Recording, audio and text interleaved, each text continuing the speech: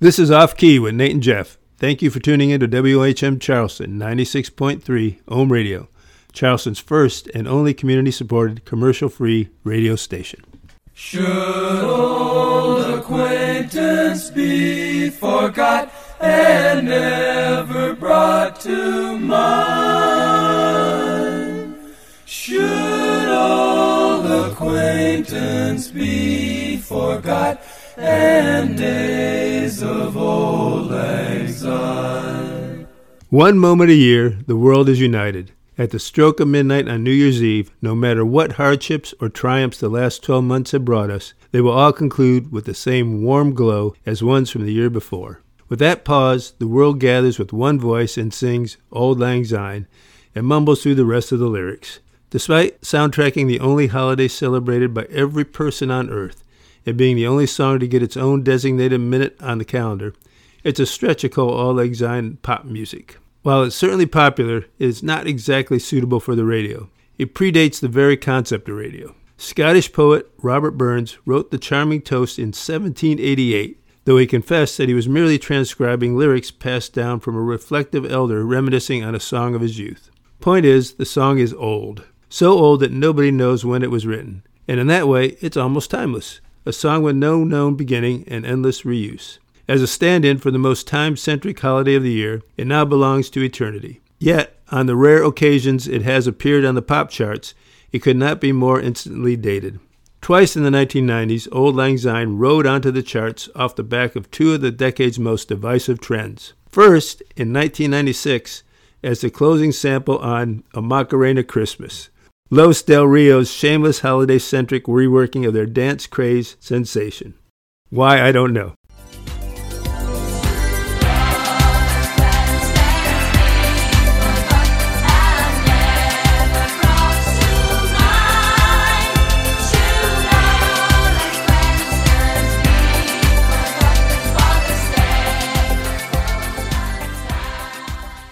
A testament to the Macarena's bonanza popularity, this laughable cash grab climbed to a respectable number 57 on the charts. So depending on how strictly you define your terms, this low-charting follow-up saved the Spanish duo from one-hit wonderdom.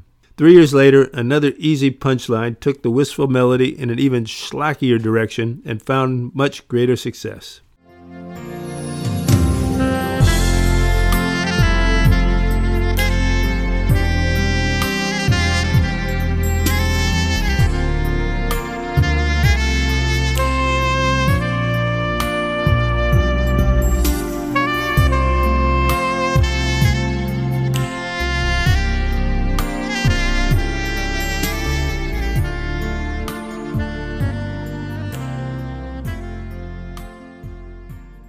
It's easy to forget now just how popular Kenny G was at his height.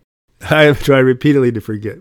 Throughout the 1990s, the soprano saxman was a chart colossus, routinely setting new sales benchmarks. With more than 75 million album sales, Kenny G is handily the best-selling jazz artist of all time, a fact true jazz fans are loath to admit. Steely Dan's snooty perfectionist co-founder Walter Becker captured the public sentiment best when he joked that if Hitler, Mussolini, and Kenny G were in a room and he had only 2 bullets in a gun, he would shoot Kenny G twice just to make sure. A decade of cheap pop shots in Jay Leno's monologues may have turned Kenny G into a joke, but the facts are undeniable. For a moment there, he really was that big. In 1992, Mr. G's 6th album, Breathless, spent 11 weeks at number 2, second only to Whitney Houston's smash The Bodyguard soundtrack, a movie which he also cameoed in. Breathless alone sold 6 million copies in its first year and was later certified for sales of 12 million. Breathless sold more than best-selling records by Miles Davis, Herbie Hancock, John Coltrane, and Dave Brubeck combined, which is just very sad. His music found interesting ways to weasel into the public consciousness. Going Home, a track from his 1990 album Kenny G Live, became a standard in the People's Republic of China, routinely played over public address systems at the end of the Chinese workday. He even had time to crank out a Guinness World Record. Thanks to his self-taught circular breathing technique, he played one note for a bonkers 45 minutes. I can't imagine sitting there listening to him for 45 minutes with that same note. But as the decade came to a close, Mr. G struggled to stay relevant in a changing cultural landscape. he had one less gamut to get a hit. Success may have been fleeting, but it was a success all the same. I have as much experience in the Congress as Jack Kennedy did when he sought the presidency. Senator, you're no Jack Kennedy. Mr. Gorbachev, tear down this wall. I don't think it was wrong. We did not trade weapons or anything else for hostages. I think it was a neat idea. Everyone on Sesame Street is always talking about love. Yuck. Like a lot of jazz artists, Kenny G's cozy melodies worked comfortably as background filler for wintry celebrations. In 1999, he released a collection of Christmas and Hanukkah standards called Faith. The CD ends with an overly sentimental take on Auld Lang Syne. When the instrumental initially stalled on the charts, Team Kenny switched up their sound. Anticipating the celebratory flip to the year 2000, Kenny G produced a second version dubbed the Millennium Mix. The remix track featured an audio collage of sound bites of 20th century culture and history as Auld Lang Syne's soft chords sauntered behind them. The final product is a very strange record. It is assuredly the highest charting single to quote both Austin Powers and Adolf Hitler. This very kitschy interpolation debuted on the Hot 100 just before Christmas of 1999, before pole vaulting a massive 47 slots over New Year's break. Though it tumbled off the chart in a short 5-week run, its brief visit to number 7 earned a handful of quirky chart feats. Firstly, it ended up being Kenny G's last major pop hit. The 1-0 actually wiped out by the Y2K bug. Smooth jazz was thankfully vanquished. So sad. Except for a glorious solo on Katy Perry's Last Friday Night, the shaggy-haired saxman never returned to the top 20 again. Not surprisingly, neither did the song's composer, Robert Burns. His 200-year-old corpse set the record for the oldest writer credited with a top 10 hit. He has yet to return. Fingers crossed there, Bobby. The song's peak also marked the last instrumental top 10 of the 20th century, and the second to last ever until 2013's viral fad, Bauer's Harlem Shake. After setting all these records, the song was quickly forgotten. The cloying tribute only made sense in the 2 months it charted. Nowadays, it's little more than a curio. On Spotify, it's barely cracked 1 million streams. Other lower-charting Kenny G's tracks have racked up nearly 40 to 50 times that amount. Its pitiful sums make it one of the least streamed top 10 records of the 21st century. Yet, the song endures as a fascinating time capsule. Some of it has not aged that well. The only athlete chosen to represent the 1990s was not Michael Jordan, Tiger Woods, or even Tony Hawk, but cheater Mark McGwire. Oops. Similarly, the transition from Oliver North's testimony on Iran-Contra to Oscar the Grouch is not particularly graceful. But the song works best as a game of spot the reference, an impressive reminder of just how much the world changed over the last century, and how much still lives with us. For instance, decades-old fictional characters referenced are still so famous that you don't even need to say their last names. Rocky and Bullwinkle, Lucy and Desi, Larry, Curly and Moe, and of course, Neil. It's one small step for man, one giant leap for mankind. That's right. This story has nothing to do with Auld Lang Syne. Hello and welcome to Off Key. I'm Jeff Youngman, and with me is the New Year's baby, Nate Youngman. This week, we're looking at the truth behind outlandish conspiracy theories. As the first episode of the new year, this one is kind of a retread. We have talked about Neil Armstrong before in an earlier episode, when we discussed how his expedition to uncover ancient alien ruins in South America inadvertently derailed Donny Osmond's career and paved the way for Rihanna's superstardom. What we did not mention at that time was that Neil Armstrong was a hit maker himself. Kenny G's Auld Lang Syne is to date the highest charting single to incorporate audio of Armstrong's iconic first words on the moon. That is, if he actually said them. Conspiracy theorists have long maintained that Neil Armstrong, Buzz Aldrin, and Michael Collins' famed 1969 voyage to our nearest satellite was little more than a glorified PR stunt. Despite the huge amount of evidence, the dust and rock samples, the television footage, and the hundreds of thousands of people who made it happen, polls show as many as 6% of Americans still believe the Apollo 11 astronauts never landed on the moon. Surveys conducted closer to the actual mission put that number around 30%. The conventional narrative goes that NASA, desperate for a symbolic victory against the Soviets in the space race, and in a time crunch to meet the goal before President Kennedy's declared deadline of the decade's end, decided that it would just be easier and cheaper to stage the mission on a soundstage and pass the broadcast off as the real feed. To make the scam believable, they reached out to Stanley Kubrick to direct the operation. The madman auteur had just won the only Oscar of his career for the special effects in the sci-fi brain scrambler 2001: A Space Odyssey. Despite being the most acclaimed film of the year, it was not even nominated for Best Picture. Instead, that statuette went to Oliver, a chipper musical retelling of Oliver Twist, Charles Dickens' morality tale of an orphan street urchin. Fun!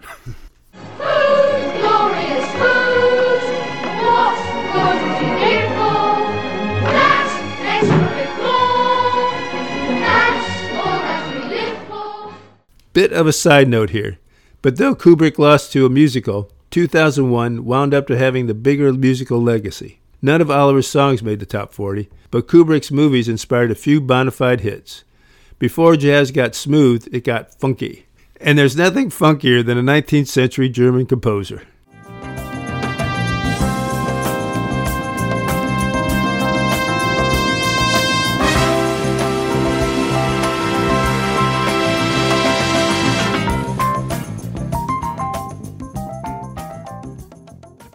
In 1973, avant-garde arranger Emir Deodato took his Prague cover of Richard Strauss' 1896 classical composition, Also sprach Zarathustra, to number 2. Strauss's piece had been made famous a few years earlier in the opening theme to 2001. Although Deodato's hit had no direct connection to the film, the song's success would have been impossible without Kubrick seeding that melody into the public 5 years earlier. Stanley Kubrick's movies were not done inspiring hits. 2 decades later, he had his greatest chart impact with a different kind of moon. Ladies, ladies, do you want to roll my Mercedes? Yeah. Turn around, stick it out. Even white boys got the shout. Baby got back.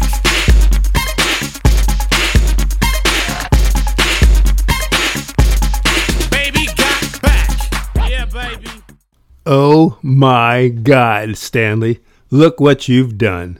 1992 is funny. The year grunge finally broke through on the mainstream, the most successful single by any Seattle act was Sir Mix-a-Lot's endearing tribute to Thunderous Posterior's Baby Got Back. Buried among its avalanche of memorable hooks is a sample from Full Metal Jacket. We're not going to play it because it's a bit too racist, but if you know the song, you know what I'm talking about. The same line was referenced 13 years later on Fergie's similarly pro-booty anthem, London Bridge. How come every time you come around my London Bridge wanna go down like London, wanna go down like London, be going down like. While Kubrick's real achievements were topping the charts, his hypothetical ones failed to crack the top 40. Diamonds are forever. Throw your diamonds in the sky if you feel the vibe. Diamonds are forever. The rock is still alive every time I rhyme. Forever, ever, forever, ever, ever, ever, ever, ever.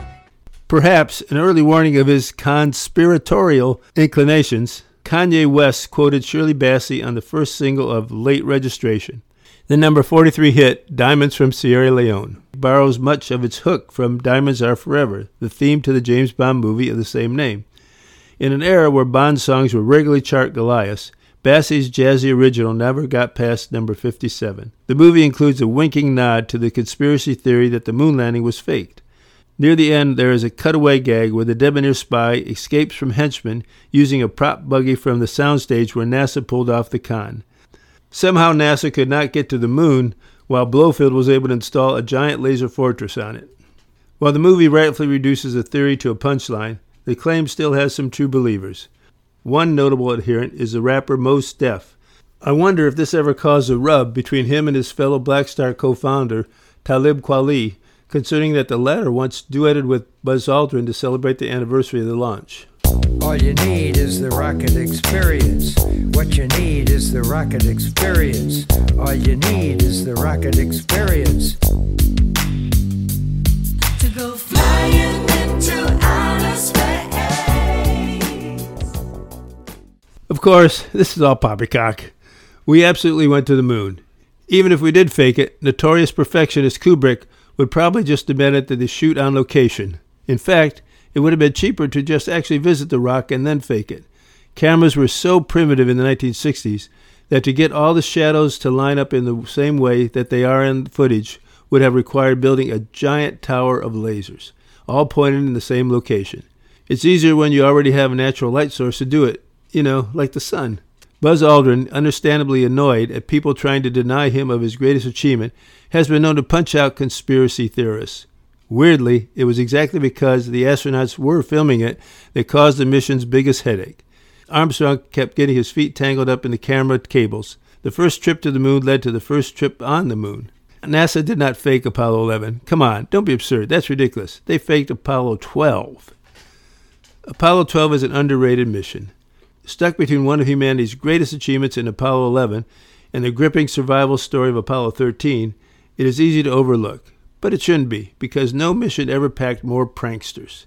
Piloted by Pete Conrad, Alan Bean, and Richard Gordon, the mission started off with a rather inauspicious warning when their capsule got struck by lightning not once, but twice, something the old proverb told us would never happen. All the electronics got fried, and the crew had to coordinate using a sextant. Luckily, it was pretty easy to tell where they were going. All they had to do was look for the only object in the sky. Once they got there, Conrad was reportedly unimpressed. When asked what he thought about being the third man to ever set foot on the moon, he said, "It's very light, gray like concrete. If I wanted to go out and look at something that looks like the moon, I'd go out and look at my driveway." That certainly would have been the cheaper option. While Armstrong's first words were so memorable that they could get sampled on a Kenny G song 30 years later, the highest honor there is. Yeah. Conrad's were even better. The first thing he said when he touched down on the surface was, "Whoopee!" The 5'6" astronaut followed it up with, "Man, that may have been a small one for Neil, but that was a long one for me." Fantastic stuff. Big fan of that Pete Conrad. He's a funny guy. Things did not get any more serious when they started their work. When Alan Bean and Pete Conrad were on their lunar walk, they opened up a wristwatch-like device which contained a checklist for everything they needed to do. Each page was 3.5 inches square, laminated and bound like a book. While flipping through their checklist, they each discovered that someone had inserted pictures of Playboy Playmates into every other frame. So as they flipped through their booklet, they suddenly saw the nude Miss September, Angela Dorian, with the caption, "Seen any interesting hills and valleys?" This was not even the last naked drawing they dealt with. As part of the celebration of American creativity, NASA invited a few of the country's top artists to submit drawings to leave on the moon. Some of the commission's works were not particularly exciting. Robert Rauschenberg drew a straight line, and David Novros submitted a black square. Good stuff, guys. The most interesting contribution was by Andy Warhol. He doodled a stylized signature where the point of the A intersected with the humps of the W. Though it can be read as initials, it looks much more like a crude drawing of a penis. Again with the penises. Warhol pulled a fast one on the government. So if you are feeling down, just know that somewhere Warhol's penis is always looking down on us. That's beautiful. That's very touching, though. The public did not get to see any of these hijinks. The camera that was supposed to broadcast their journey was accidentally pointed directly toward the sun. The light instantly burned out the lens, so as a result, they had no footage. The camera was apparently annoyed that it did not get its moment in the spotlight, because when the crew splashed down to Earth, the impact jolted the camera out of place, landing on Alan Bean's head and knocking him unconscious. Well, it actually hit him on old Bean. Back on Earth, the TV channels scrambled to figure out what to do. They could play the audio, but they did not have any visuals to accompany it. The news stations had to get creative. CBS drew to a studio where they had set up two people dressed as astronauts pretend to walk around and mimic what they heard through the audio. NBC tried to pass off a couple of marionettes as the real thing. The puppeteer responsible for the marionettes was Bill Bard, who had achieved fame a few years earlier in the lonely goat herd sequence in The Sound of Music. High on a hill was a lonely goat herd, lay, hoodle-lay, hoodle-lay, ooh. Loud was the voice of the lonely goat herd, lay, hoodle-lay, hoodle-oo. It's amazing that nobody recognized Bard's work. Spending a then record-setting 109 weeks in the top 10, The Sound of Music was an absolute chart juggernaut. The soundtrack was so ubiquitous that in 2015, Billboard ranked it as the second most successful album of all time. Its singles were just as beloved. Ariana Grande interpolated My Favorite Things. Cream-colored ponies and crisp apple strudels, doorbells and sleigh bells and schnitzel with noodles, wild geese that fly with the moon on their wings. These are a few of my favorite things. On her chart topper, Seven Rings. Breakfast at Tiffany's and bottles of bubbles. Girls with tattoos who like getting in trouble. Lashes and diamonds, ATM machines. Buy myself all of my favorite things. and Gwen Stefani resurrected Bard's Lonely Goatherd on her number 6 hit, Wind It Up. Bard never did get to work with Apollo 12 again. That makes sense. In space, nobody can hear you yodel.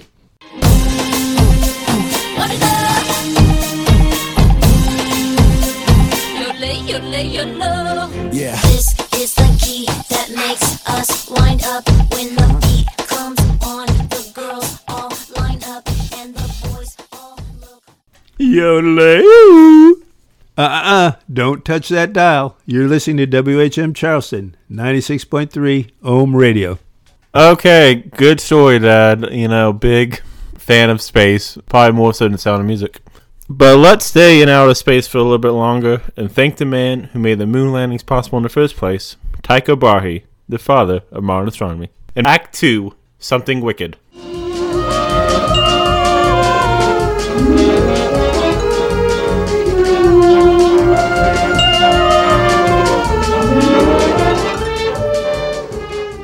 From his Danish observatory, the 17th century astronomer Tycho Brahe charted the cosmos. His data provided key insights into the motion of Mars, stars, and proved that the Earth goes around the Sun, and not the other way around. He successfully showed that the planets grind along in a cycle, yet the man who proved our universe's underlying order lived a life of chaos. Brahe lost his nose in a duel over another scientist's equations, got his pet elk so drunk it died falling down the stairs, and owned a psychic dwarf named Jep he kept as a jester under his dining room table. That was Jep, not Jeff? Yes. His eccentricities made him a subject of scorn to most of Denmark's nobility. Maybe even enough to kill him. In 1991, Brahe's corpse was exhumed. The body contained lethally high levels of mercury. Authors Joshua and Anne Lee Gilder posit in Heavenly Intrigue that the strong concentration suggested that Brahe was likely poisoned. 2 candidates were put forward as possible suspects. First, Danish King Christian IV, as payback against Brahe for allegedly having an affair with the king's mother. Second, Brahe's protege and famed astronomer Johannes Kepler. Kepler started working as Brahe's assistant in the 1600s. Brahe was highly protective of his observations and data, and banned Kepler from consulting them for his work. Along with the many enemies the ill man Brahe made, Kepler grew to resent Brahe and his secrecy. Suspiciously, after Brahe's sudden death, Kepler seized all the research that was closed off to him in Brahe's life. The research substantiated Kepler's hypothesis that the planets travel in elliptical orbit, a foundational discovery that overthrew centuries of earlier thought. If Brahe really was killed, it might have been all worth it. For his reputation's sake, Tycho Brahe probably wishes he was murdered. The accepted theory is that the pioneering astronomer died in 1601 from holding in his urine too long at a banquet for the Holy Roman Emperor. Out of professional courtesy, Brahe refused to excuse himself in the emperor's presence. 11 days later, he died from a urinary tract infection. The man who gave us the scientific revolution died still trying to impress one more person. His legacy was more than secure. He should have just pinched a loaf anyways. One writer, inspired by Brahe's rumored antics, created his own tale of nobility, conspiracy, and intrigue. 400 years later, the tale was retold with a slight tweak of setting and species. Brahe lived a life of circles, and when it came time to tell his story, this is the song they opened with.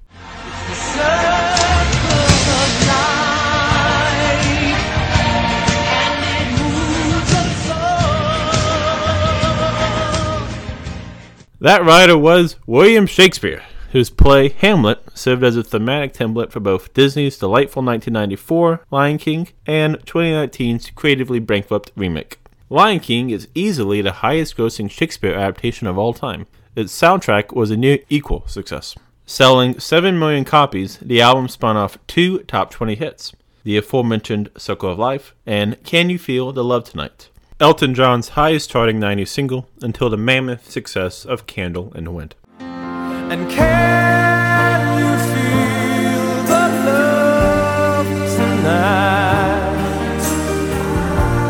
It is where we are. Lion King is just one of the near endless adaptations to draw upon Shakespeare's catalog. Heck, the latest is playing at the local Cineplex as we record. Sydney Sweeney and Glenn Powell's steamy reimagining of Much Ado About Nothing, Anyone But You. The 2 highlights of my short-lived thespian career were both Shakespeare plays. I was a soothsayer in my high school's production of Julius Caesar, and acclaimed in that role. And in the stage crew, I was a curtain puller for Kiss Me Kate, Cole Porter's musical reworking of Taming of the Shrew. I'm sure old Billy would be proud. I played Julius Caesar in my high school, and you should have seen the line of people who signed up to join in on the stabbing scene. His work is omnipresent. From the Hamlet line that Nick Lowe borrowed for the title of Cruel to Be Kind. Cruel to be kind means that I love you, baby.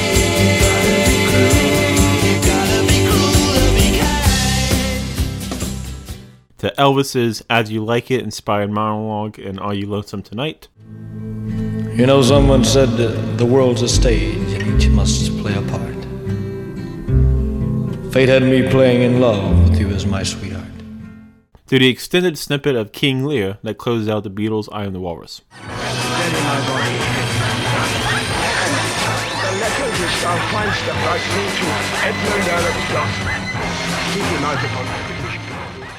Shakespeare words are firmly a part of the musical lexicon. Perhaps no one work has been more often alluded to than the tragic tale of Romeo and Juliet. From 50s torch ballad of Peggy Lee. Romeo loved Juliet, Juliet she felt the same. When he put his arms around her, he said, Julie, baby, you're my flame, thou givest fever. The 70s gloom rockers Blue Oyster Cult. Romeo and Juliet are together in eternity. Romeo and Juliet, 40,000 men and women every day. 40,000 men and women every day. Every 40,000 coming every day. Come on, baby, don't feel. To a then unimperial, still countrified Taylor Swift.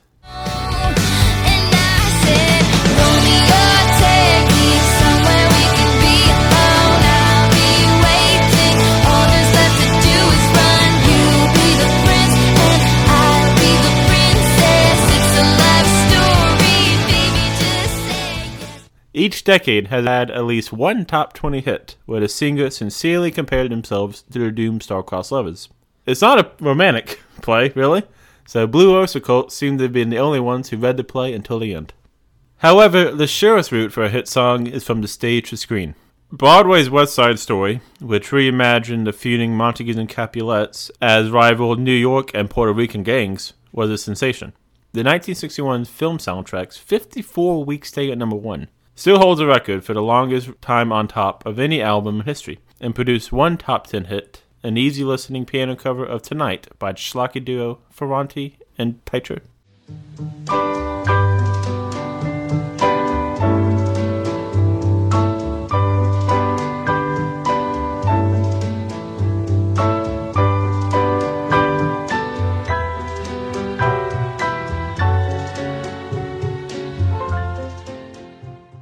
Romeo and Juliet's less directly musical adaptations still netted huge hits. In a real changing of the guards moment, famed conductor Henry Mancini scored the only number 1 of his career with the Floyd orchestral piece, The Theme to Romeo and Juliet. The song he blocked at number 2 was Creedence Clearwater Revival's apocalyptic opus, Bad Moon Rising.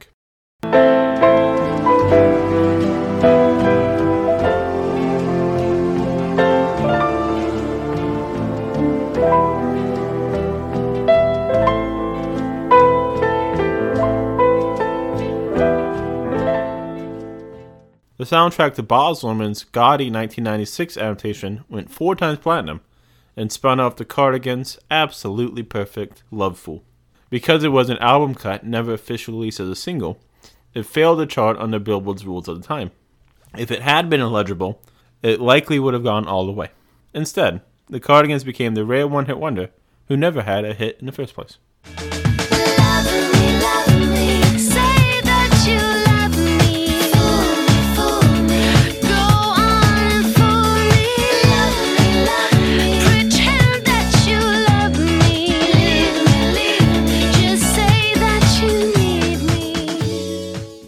The similarly chart-unlucky group Radiohead wrote a song for the movie's closing credits. The resulting song, the rather uncreatively titled Exit Music for a Film, inspired the band to get to work on their next album, the highly acclaimed OK Computer.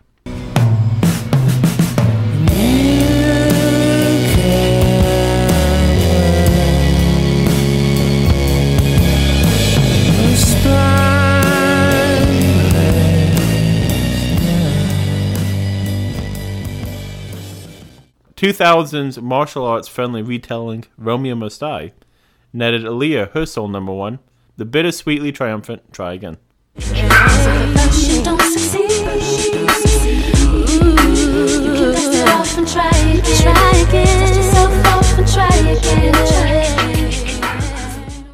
Aaliyah's R&B flavored track is the closest a rap-affiliated artist has taken a Shakespeare reference on the charts.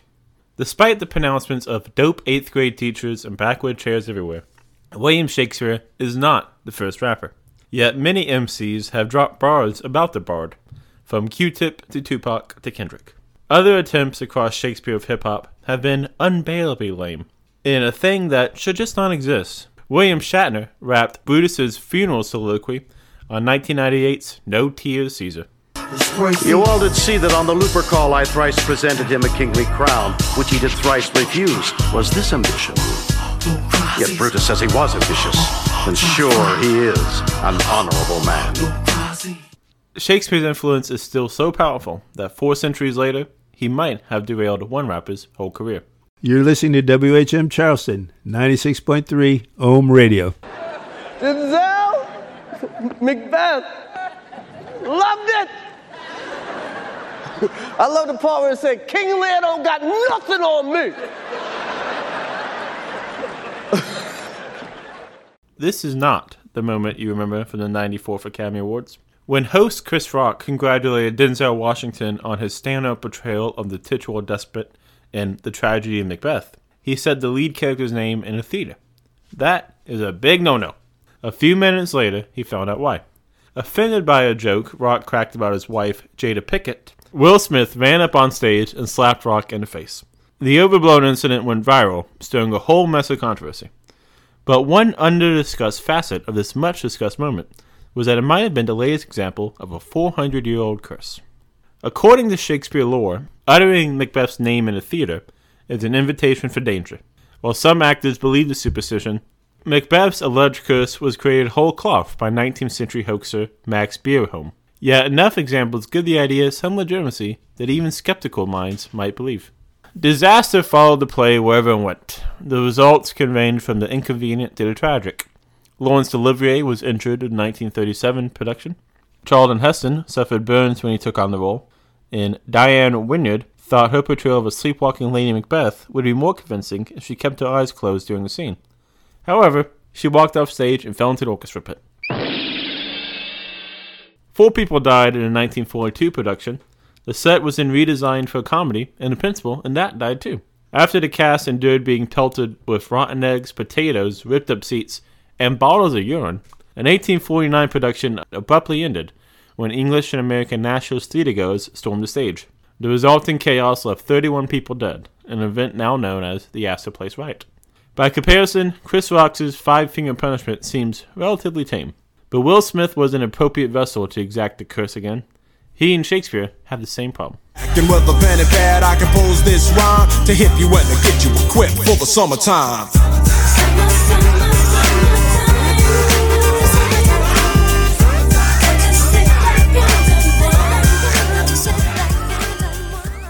And with a pen and pad I compose these rhymes, so says Will Smith in Summertime, the first top 10 hit for either the Fresh Prince or DJ Jazzy Jeff. Your namesake. Yeah, Jeff Pride, represented. Many people are not quite convinced that he's telling the truth.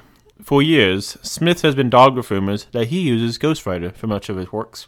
Such an accusation is a big deal in the rap community. Beefs have broken out over lesser things. Drake and Meek Mill went into a prolonged Cold War, once Mill rightfully accused Drake of not writing all his lines. In fairness to Smith, he seems to be the actual mind behind his words. But many paint him as little more than a karaoke singer. Summertime was allegedly a Rakim track, and Smith's most successful record, the #1 hit, Getting Jiggy With It. Big Willie Styles already, getting jiggy with it.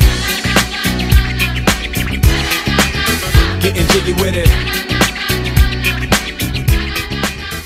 was supposedly cribbled by Nas. While it's funny to imagine a gruff streetwise poet like Nas sitting down to write a woefully uncool goof-off record like Getting Jiggy With It, the image is purely hypothetical. There was nothing to substantiate any of these rumors. The same goes for another WS who could borrow Will Smith's monogram towels, William Shakespeare. The theory that Shakespeare did not write all his plays stems from the 1857 publication of Delia Bacon's 625-page book, The Philosophy of the Plays of Shakespeare Unfolded. The massive tome argued that the man we all know as Shakespeare was little more than a pen name for the play's true mastermind, scientist and reformer of no relation, Francis Bacon. Since then, theorists have put forward a handful of other candidates, most frequently Earl of Oxford Edward de Vere. Now, there's one big problem with that idea. Edward de Vere was dead for years, while Shakespeare was still cranking out plays. Supporters have gone around that hurdle by suggesting that after de Vere died, he left unfinished manuscripts for his servant Shakespeare to distribute later, presumably with missing lines saying, "Insert topical gag here." At least the timeline works for Francis Bacon. Bacon died 10 years after the real Shakespeare passed on, succumbing to pneumonia he contracted after conducting a scientific experiment. The question he tried to solve? How long does snow last stuffed inside a chicken carcass? Some questions mankind was just never meant to know. Delia Bacon's book was an immediate sensation on release, finding much currency with the American elite. Mark Twain praised it, Nathaniel Hawthorne asked to write the foreword, and later luminaries like Helen Keller, Walt Whitman, and Charlie Chaplin all cited text in agreement. Delia Bacon was an atypical trendsetter. Clinically insane, Bacon spent the last years of her life in an asylum, convinced that she was the physical incarnation of the Holy Spirit. Still, her ideas became so commonplace that even contemporary proponents like Malcolm X, Anne Rice, Robin Williams, and Mark Rylance still spelt them in agreement. People have gone to great lengths to prove her right. The Supreme Court staged a show trial that finally put the matter to rest. Justice John Paul Stevens left with reasonable doubt over the play's authorship. George Fabian assembled a crack team of cryptanalysis to decipher passages in Shakespeare's works for any clues to his true identity. They never got to the bottom of their stated goal, but the mission was not a total failure. The crew he brought together, Elizabeth Smith and William Freeman, went on to crack thousands of codes and ciphers during World War I and World War II. Their work uncovered a Nazi spy ring operating out of America and helped put the notorious gangster Al Capone behind bars. As some schlub once said, all's well that ends well. Almost no professional scholar takes the skeptic seriously. There are few Elizabethan figures that historians know more about than Shakespeare. Nothing in the first-hand accounts of his life suggests anything other than the simple fact that the guy with his name on the front of the plays was the guy who wrote them. It's not much more complicated than that. And if somehow the whole collective historical record is wrong, who cares? If Shakespeare's just a name, we give the guy who wrote the words. Good job. He nailed it. Those are good words. I find the theory patently offensive. This whole notion stinks of classism. Adherents have an easier time ignoring legitimate evidence and bending the space-time continuum than believing the simple truth that a poor country boy with only basic education became a greater writer than all the richer and better educated nobles around him. The idea that you can come from nowhere and write words so moving that people will still love and study and invent conspiracy theories over them 400 years later is far more compelling to me than if it turns out it was just some other dude. As much as I hate the conspiracy, it does get one thing right. There really is a play credited to Shakespeare that we know he had a ghostwriter for, mostly because he was the ghost. 200 years after he died, Shakespeare composed one last piece. Its impact on literary history rivals the best of his works. In 1853, Victor Hugo fled France following the issuing of a warrant for his arrest by Napoleon III. Hugo was exiled largely thanks to a pamphlet he wrote critical of the emperor. After arriving in Jersey, Hugo met a woman named Delphine Girardin, who introduced him to the world of table turning. Turning is a method of seance where a wobbly three-legged table communicates by tapping letters out on the floor. 1 tap for A, and 26 taps, you get the idea, for Z. Though skeptical at first, Hugo quickly converted. Over the next 2 years, he spoke to spirits, allegedly ranging from the biblical Abel, Alexander the Great, Dante, Galileo, Jesus Christ, Joan of Arc, Moses, Socrates, Voltaire, Sir Walter Scott, and, strangest of all, a resident of the planet Jupiter called Tartufia.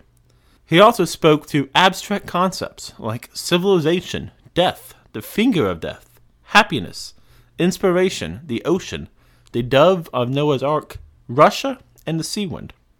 Alright, man. He had near sitcom-level antics with his paranormal companions. A headless ghost kept snooping on his papers, holding the decapitated skull over his work. Cleopatra gossiped that she had been reincarnated as a worm. He watched Mozart compose a concerto by putting the table's legs on top of a piano. He channeled the spirit of a comet to help it draw a picture of itself. How hard could that have been? Its shape is a circle. Yeah, that's where he lost me. However, his most fruitful collaboration was with William Shakespeare. Closely editing each line, Shakespeare dictated a whole comedy to Hugo, letter by letter. Fortunately, all in French, because as Shakespeare grew to learn in death, the English language is inferior to French. Remarkably, the Shakespeare collaboration has yet to be performed until right now. In an Ohm first, here is the opening passage.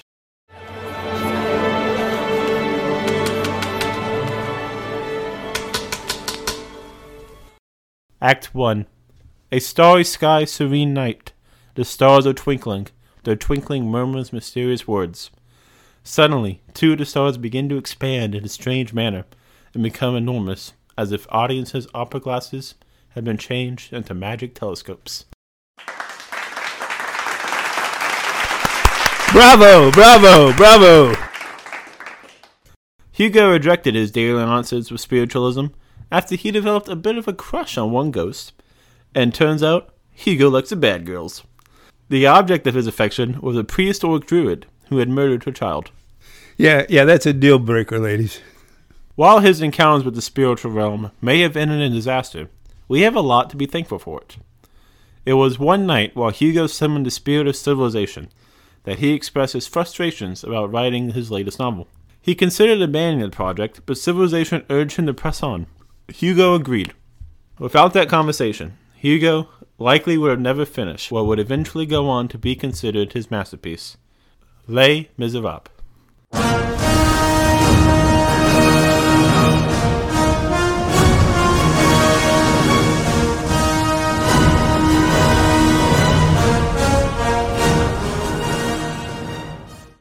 You heard of this? You seen this? Les Miserables? It's a pretty big thing. Check it out. If you don't know it, I'm sure you can find a ticket. It's the longest running musical in the West End and the 6th longest running show on Broadway. The Lion King by Hugo's old writing buddy is a 3rd, by the way. Multiple Les Miserables cast recordings have fared well on the charts. In 2012, the soundtrack to the movie adaptation topped the Billboard 200. In a weird cosmic coincidence, the movie's highest charting single was by a woman with the same name as Shakespeare's wife, Anne Hathaway. Her teary-eyed rendition of I Dreamed a Dream went to number 69. It was not the first time that song had cracked the Hot 100. I dreamed a dream in time gone by, and hope was high, and life worth living. 3 years earlier, in 2009, frumpy housewife Susan Boyle went viral thanks to her steering audition of the show tune on Britain's Got Talent. Her album I Dreamed a Dream moved enough copies as a quintessential mom gift of 2009 that in only 6 weeks it winded up as the best-selling album of 2010. The title single was a bit of a smaller blockbuster, stalling out at number 62. Yet Boyle still took Les Miserables higher on the Hot 100 than anyone before or since. She lived the dream.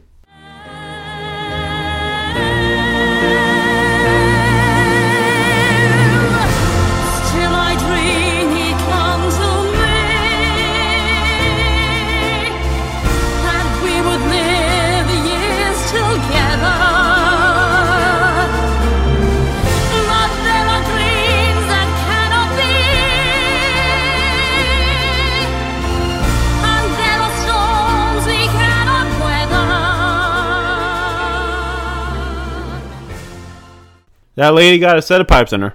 I don't expect anyone to top Boyle's lightning in a bottle sensation anytime soon, but I fully expect to hear Les Miserables music for a while. You can hear the people sing, and they certainly don't seem to be shutting up. Hey!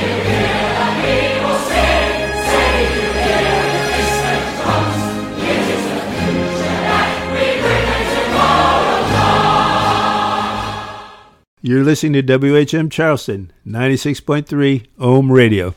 All right, Nate, you doth saith a good story. Instead of Nate, I'm going to close this out with one last story.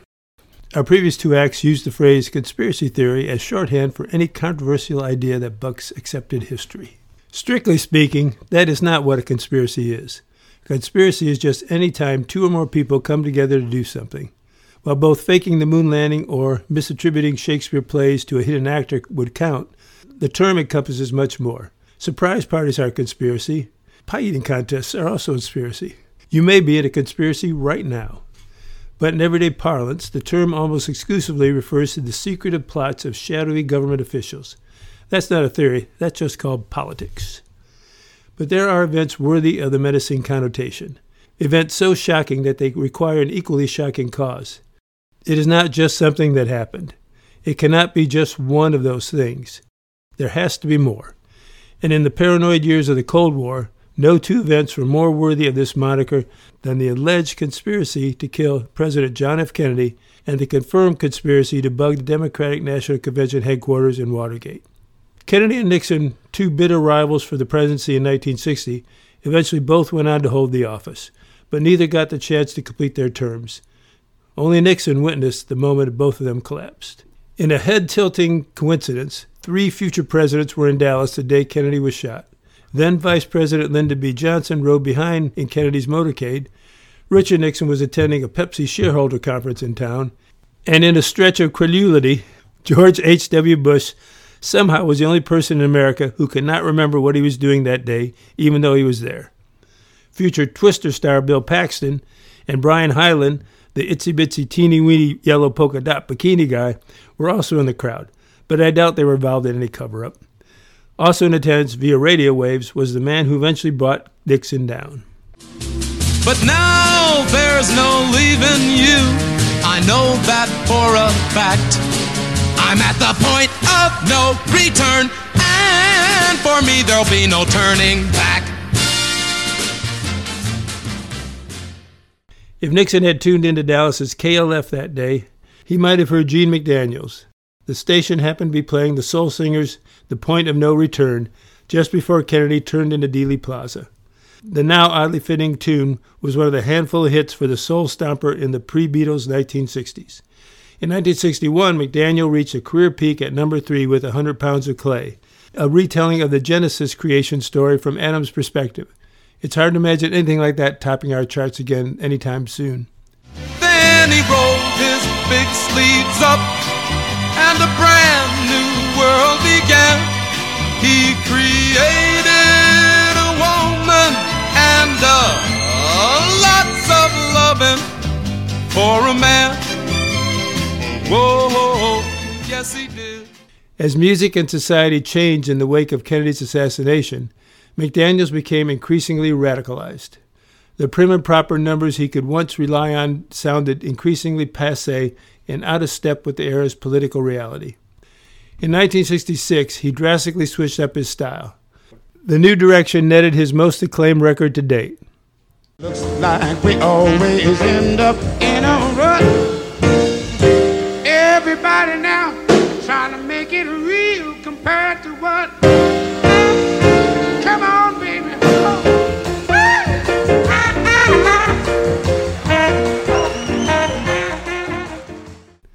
Compared to what? A great song. A rare political rallying cry to pick battles against the Vietnam War, racial unrest, and an old woman kissing a dog.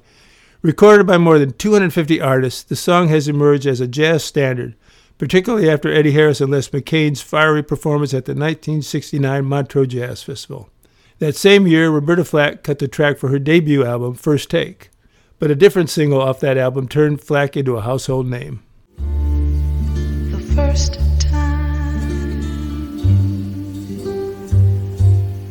ever I saw your face.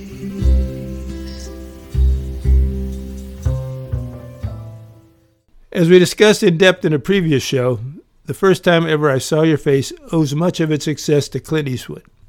A fluke needle drop in Eastwood's directorial debut, Play Misty for Me, instantly popularized the then 2-year-old record. Its 6-week stay at number 1 made it the best-selling record of 1972. The song was so immediately ubiquitous that Apollo 17's astronauts chose it as the last song ever played on the moon. That is, assuming we even went to the moon in the first place.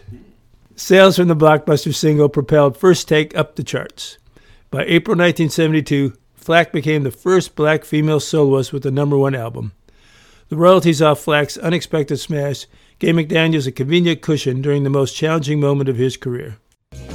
Left wing and right wing, political pawns in the master game. The player who controls the board sees them all as the same. Basically, cannon fodder. McDaniels' 1971 bugged-out psychedelic jazz funk album, Headless Heroes of the Apocalypse, offers a fire and brimstone vision in which God's justice is soon at hand. Social ills from war to racism to getting the wrong vegetables at the grocery store may be all it takes to finally convince the Lord to smite us all. Though initial sales were poor, McDaniels' astrological ambitions found a belated audience as a perennial favorite for sample-seeking rap producers. Its early failure had nothing to do with the quality of the songs, a very good album I might say, and all to do with the crooks in the White House. In 1972, agents of the Nixon administration, offended by McDaniels' impassioned rhetoric, pressured Atlantic Records to drop him from their label and stop promoting the album. Without professional backing, McDaniels' opportunities dried up. The White House had won the battle. While not exactly the biggest name on the soul circuit, McDaniels had spoken out against the administration. He had to be punished.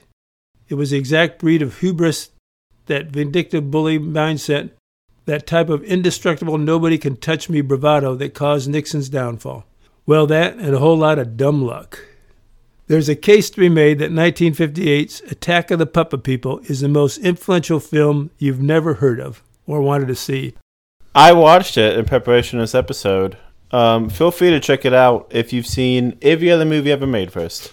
In this schlocky sci-fi B-movie, a mad scientist shrinks people down the size of dolls. He collects his tiny victims in glass tubes as companions after his wife left him for a circus acrobat. In the end, his collection rises up and overthrows their maniacal leader. Strange little movie that neither has an attack or puppet people. Despite the false advertisement, the moral is clear. Anyone can change the world no matter how small. Alfred Baldwin did not need a movie to teach him that lesson. He would soon learn it firsthand, all because he could not keep his eyes off the TV. On June 17, 1972, Baldwin had a simple job: pay attention. Baldwin was supposed to stand watch and call the Watergate burglars if he saw anything suspicious. As anyone who's ever worked a boring job knows, it's much more fun to watch TV instead.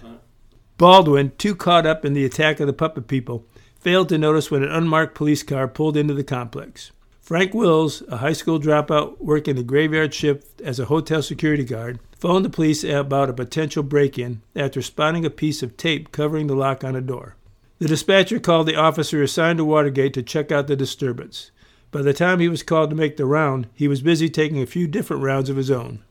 According to the historian Craig Shirley, the officer that was supposed to show up that night had spent the first 2 hours of his shift drinking bourbons and coke. He could barely walk, let alone investigate a break-in, so he made up a story about being out of gas and asked if anyone else on the force could check it out for him. Undercover cop Paul Leeper said he could stop on his way home from work. Leeper, the head of the so-called bum squad, patrolled Georgetown streets dressed as a hippie in an unmarked Ford sedan designed to blend in. Baldwin spotted Leeper's funky beat-up cruiser parked in front of the Watergate, but did not give the car a second glance and went back to his movie. And so Leeper and 2 other officers entered the building and proceeded to make one of the biggest arrests in American history that eventually brought down a president. It's interesting to think what might have happened if that first cop showed up when he was supposed to. Who knows? Maybe if Baldwin had spotted an uniformed officer flashing his red lights, he could have given his conspirators a warning in time to avoid being caught.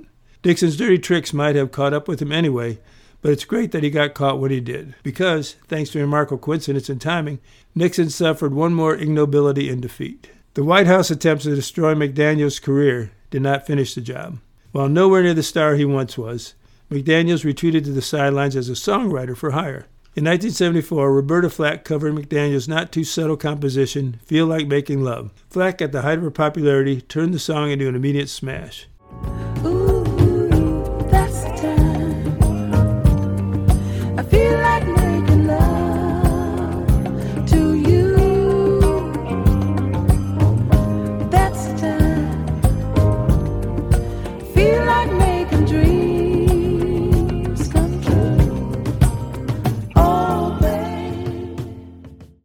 By August 3rd, the song reached number 3, tying McDaniel's own previous chart peak. And then, 1 week later, it did even better. On August 10th, 1974, one day after Nixon resigned, McDaniels had credit on the number 1 song in the country.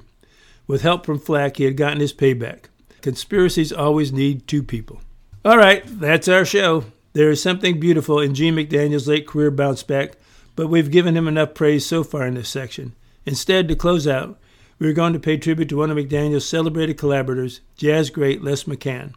Though he died in the closing days of 2023, the news did not break until January 1st, 2024. He did not get in one last Auld Lang Syne. So here's some of the great Les McCann. Thanks for listening. Parting is such sweet sorrow.